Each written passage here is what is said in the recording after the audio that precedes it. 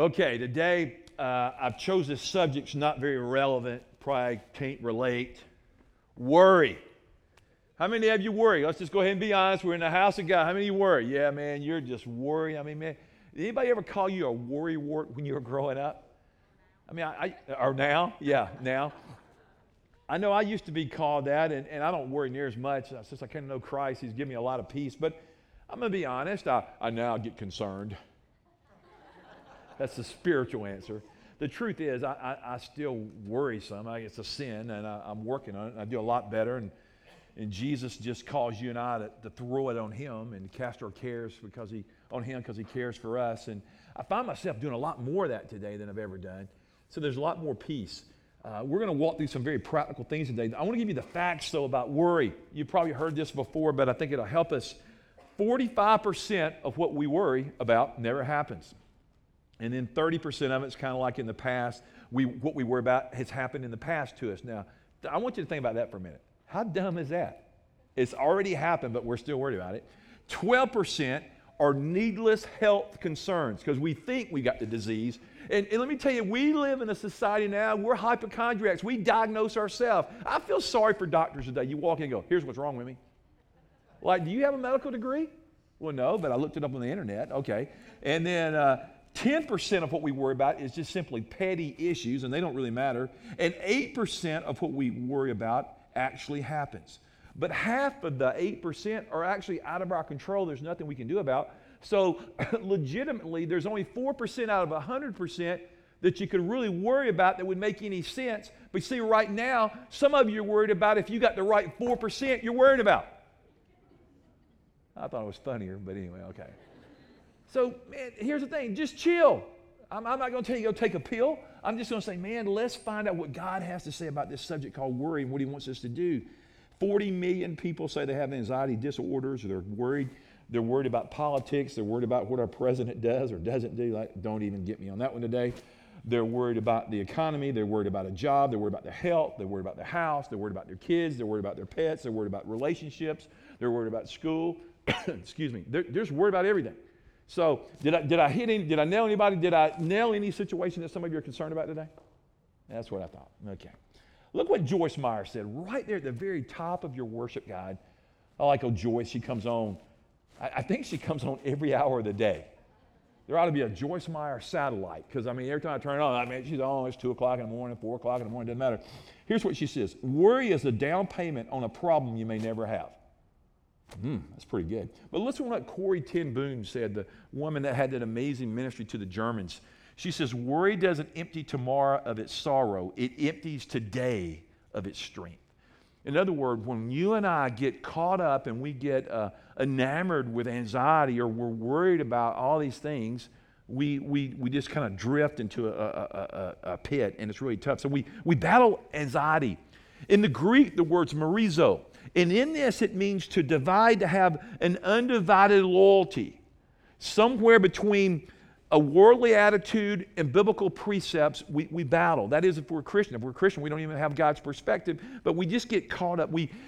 To worry means that we get pulled in a different direction. We get distracted. We get pulled away. But this morning, what I want you to do with me is I want you to open your Bibles to the Gospel of Matthew. Can you do that? Turn over to Matthew chapter 6. And I want us to stand because in verse 24 and some verses to follow, I'm going to hold these out to you. Ready? Stand with me. Matthew chapter 6, starting in verse 24. I'm going to read from the NLT today. New Living Translation. No one can serve two masters, for you will hate one and love the other. You will be devoted to one and despise the other. You cannot serve God and money. That is why I tell you, not to worry. When you sit back down a minute, you might circle all kinds of word worries in this passage.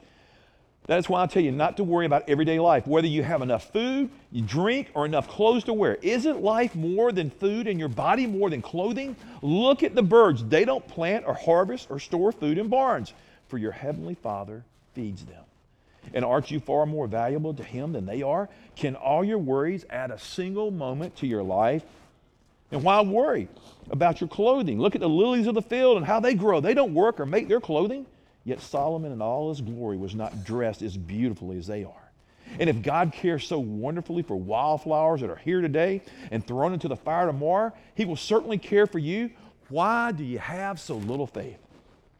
So don't worry about these things. Saying, what will we eat? What will we drink? What will we wear? These things dominate the thoughts of unbelievers. But your heavenly Father already knows your needs. Seek the kingdom of God above all else and live righteously, and he will give you everything you need.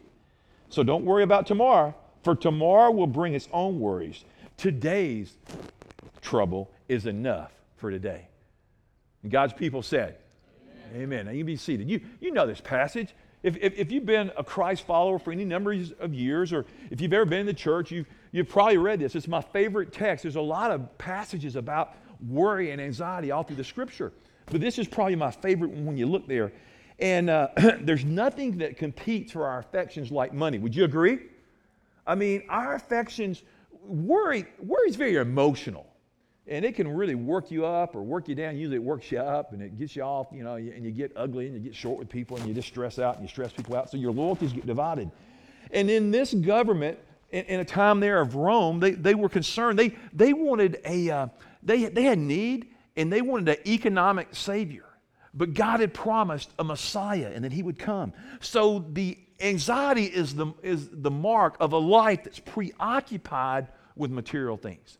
When we get overly obsessed or focused on the goods of this world, we worry because maybe we don't have them, or maybe we're going to worry we're going to lose them. Like they're going to come get our house, they're going to come get our car, they're going to come get our kids. I don't think they'll come get our kids, but they're going to come get us. They're going to come get something. So I want to say it this way. The first blank, refuse to worry. Refuse In every life we have some trouble. But when you worry, you make it double. Don't worry. Come on, sing it. Be happy. Yeah, isn't that a foolish song? Yeah, I can't sing today, but can't sing on a good day.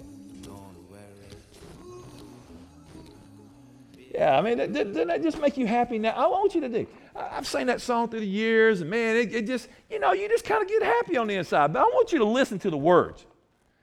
Don't worry, be happy. Here's a little song I wrote. You might want to sing if note for note.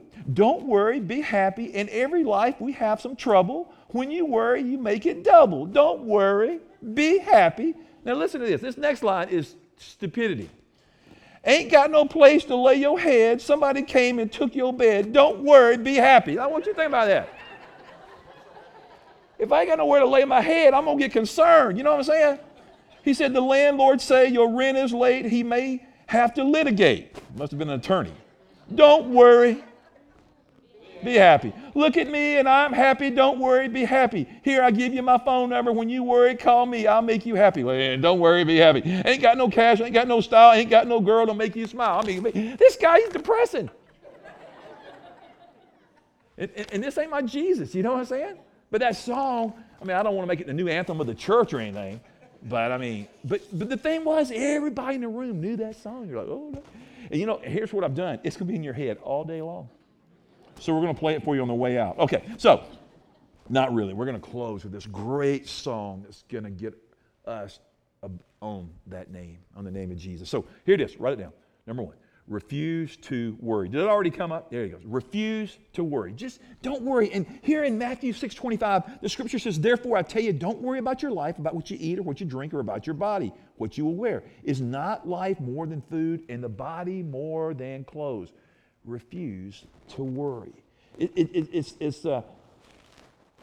could give you all these scriptures right down to the side. Proverbs 16:9.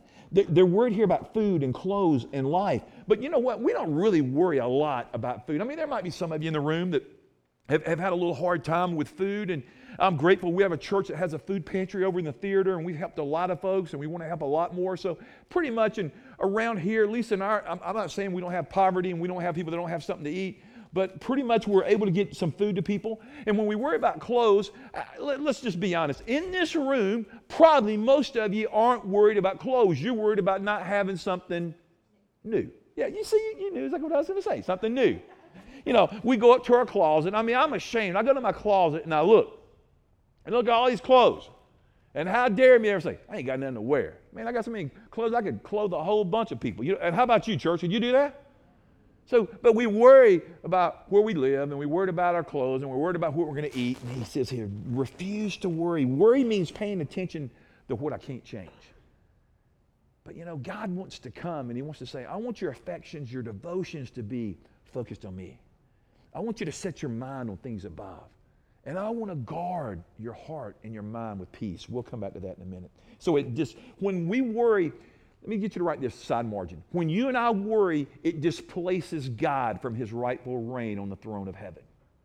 When we worry, it displaces God from ruling on the throne of our heart. And also when we worry, it distracts you and I from the important.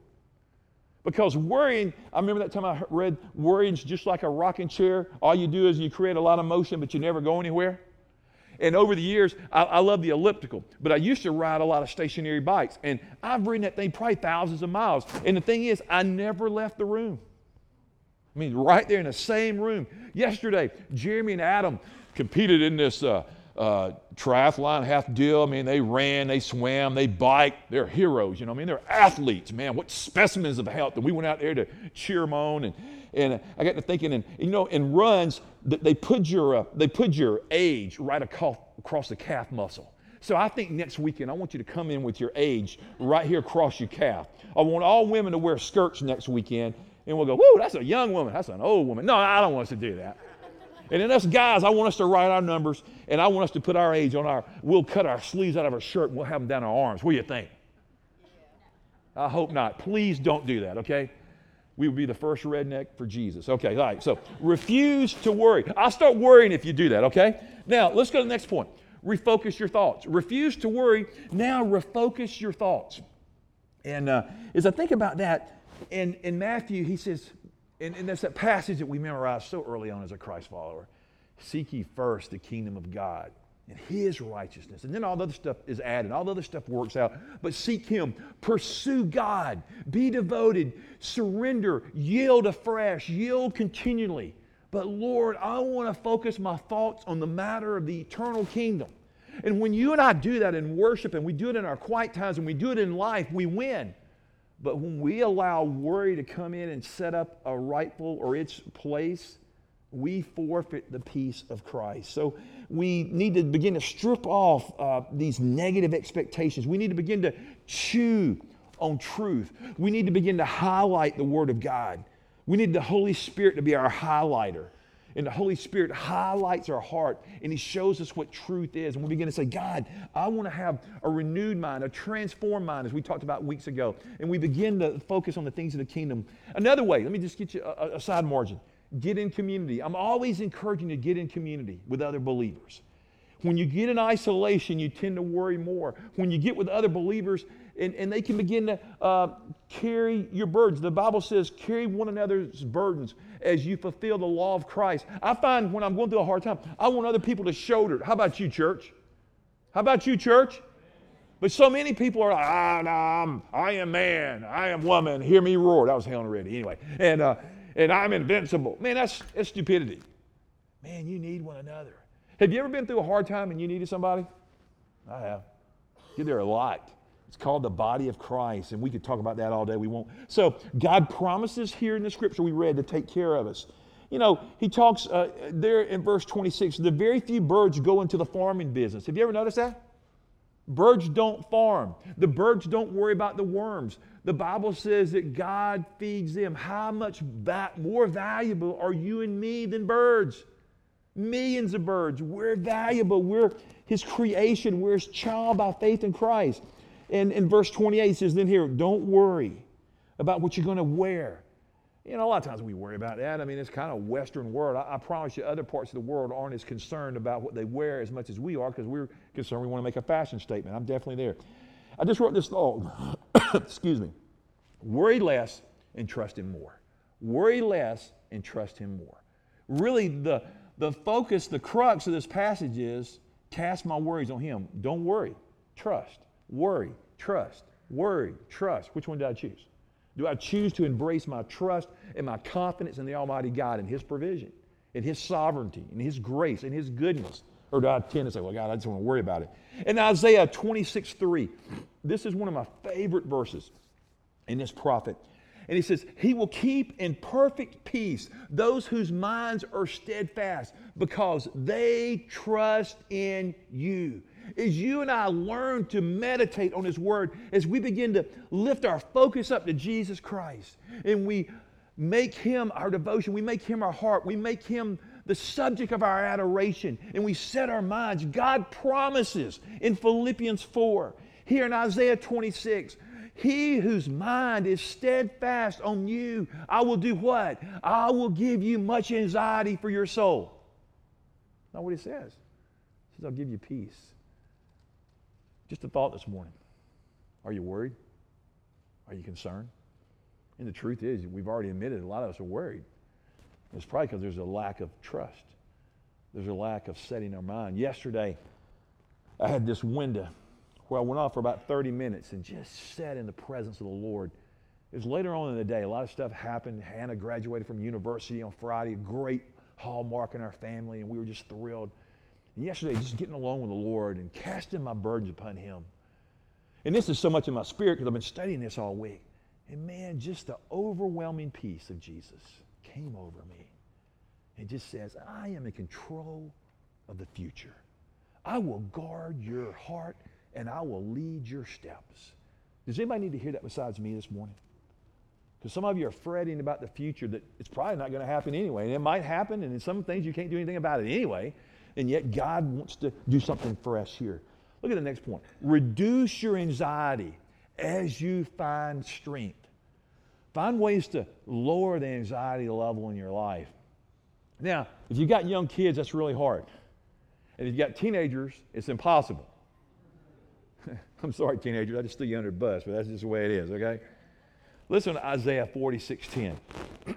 I make known the end from the beginning, from ancient times, what is still to come. I say, my purpose will stand, and I will do all that I please. God's purposes will not be thwarted by man, and God's purposes will stand forever. Amen. And God, I trust you. I don't know what's around the bend, and neither do you. But I know who's in the present, he's in the past, he's in the present, he's in the future, and I know I have a future and a hope, and you do too, in Jesus Christ. And that's right there, because, right now, guys, let me tell you, when I saw what happened here politically with our president, let me tell you, guys, that is just wrong. That's just sin. I pray for him. We need to pray for our president. The Bible says pray for kings and rulers and those in authority. But when we contradict this word, I'm just going to go ahead and tell you, I'm going to call it sin. How about you, church? The marriage covenant is for one man and for one woman. I just got to say it hard. I'm embarrassed. Some of these preachers are getting on TV. Well, I don't know. I want everybody to be happy. Don't worry. Be happy. I go, you fool. Man, God has spoken. Amen? Man, I love the homosexual community. I'm crazy about them. But for us to think that, I got to get back to the text. I'm sorry. I wasn't here last weekend. Okay, here we go. Sorry, guys. I'm going to trust God. How about you? Because people are like, Pastor, what do you think is going to happen? Do you think our nation is going to fall off in the sea? I don't know. I'm going to love God. I'm going to believe God for the remnant of believers, and he'll continue to have grace and mercy on America. And that's what we need to do, church. Okay, let's get back to the notes. Okay, so making a day of worry. You know what I've learned about worry? Worry is exhausting. Man, it just drains you. You have no joy. I'm going to ask y'all ever wake up and worry? And man, you're just like, man. And then you turn on the TV. You know, God, it's really a sign that God probably wants to speak to you. And then you go there and you turn on the TV. And man, if that didn't make you even worry more, because they have a body like this, do this, all these info commercials. Like, man, this makes me want to worry or take something to go back to bed. Okay, just write down the word, give God total trust. Excuse me. Give God total trust here. Philippians 4:6. Be anxious for nothing. Be anxious about nothing, about anything. Lord, I throw it on you. Paul is tied to a guard with impending death. And he's not worried. He pens these words. I'm not worried. I trust God. I'm like, oh, Lord, that's a great verse here. And anxiety means that I'm severely distracted. I'm severely divided against the things of the kingdom, and God wants us to get it right here. We go to the doctor. You ever got any bad news at the doctor? Sure. I mean, some people have died. Some people find they have levels of cancer and they have disease. And those things cause great anxiety. I'm not trying to minimize that. But God would call us, cast your care on him. Cry out to him. Refuse to worry. Pray. If we spent more time praying than we did worrying, we would find peace. And the church said. So this week, tonight, when you wake up, next week, next Thursday, when you're just worried and you're contemplating, I'm speaking to myself. I'm going to have to go back and listen to this over and over. I need peace. I need to pray more. I need to get focused. I need to not focus on the uncertainty of tomorrow, because I don't know what's tomorrow. But I know who holds today. I know who holds my future. Let's look at the last one. Rest in the Lord. Just rest in him. And let his peace begin to fill you. Psalm 37:4. I love the Psalms. I read through them all the time because I just find joy for my soul, for my journey with my God. And in Psalm 37:4, it says, take delight in the Lord, and he will give you the desires of your heart. But I will take my delight in him.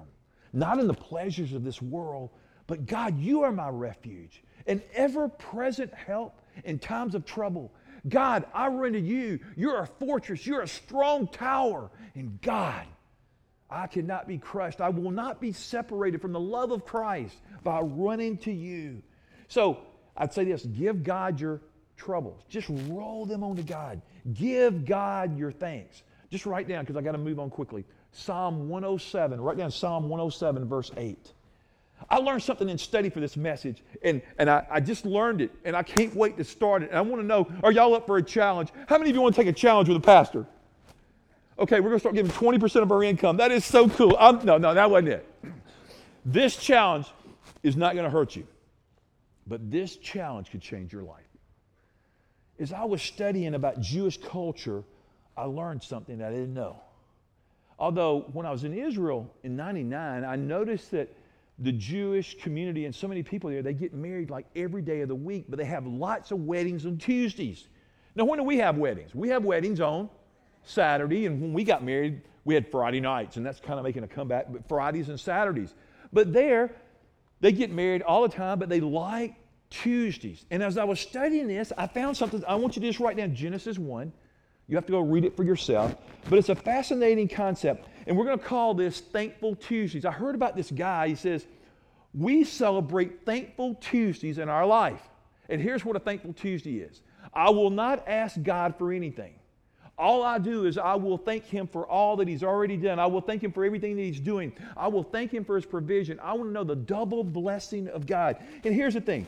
In the scripture says, it says there, on the second day, there was nothing good. The second day was Monday. Something has never changed. Mondays are just not good sometimes. You know what I'm saying? But then he goes on to say, but then on the third day, it was good. It was twice as good. And I'm saying, I want you and me to participate in the double blessing on God that we begin to celebrate, these Thankful Tuesdays. How many of you would take on the Thankful Tuesday attitude that you just begin to thank God all day on Tuesdays? Okay, well, yeah, a lot of your hands are going up. And I'm going to run from the rest of you because we are going to have more fun. I'm just thinking, God, over this next year, when our faith grows, our worries shrink. When your worry quotient begins to shrink, your faith goes up. I'd say this, we've got to learn to begin to worship through our worry. That's why I love praise and worship.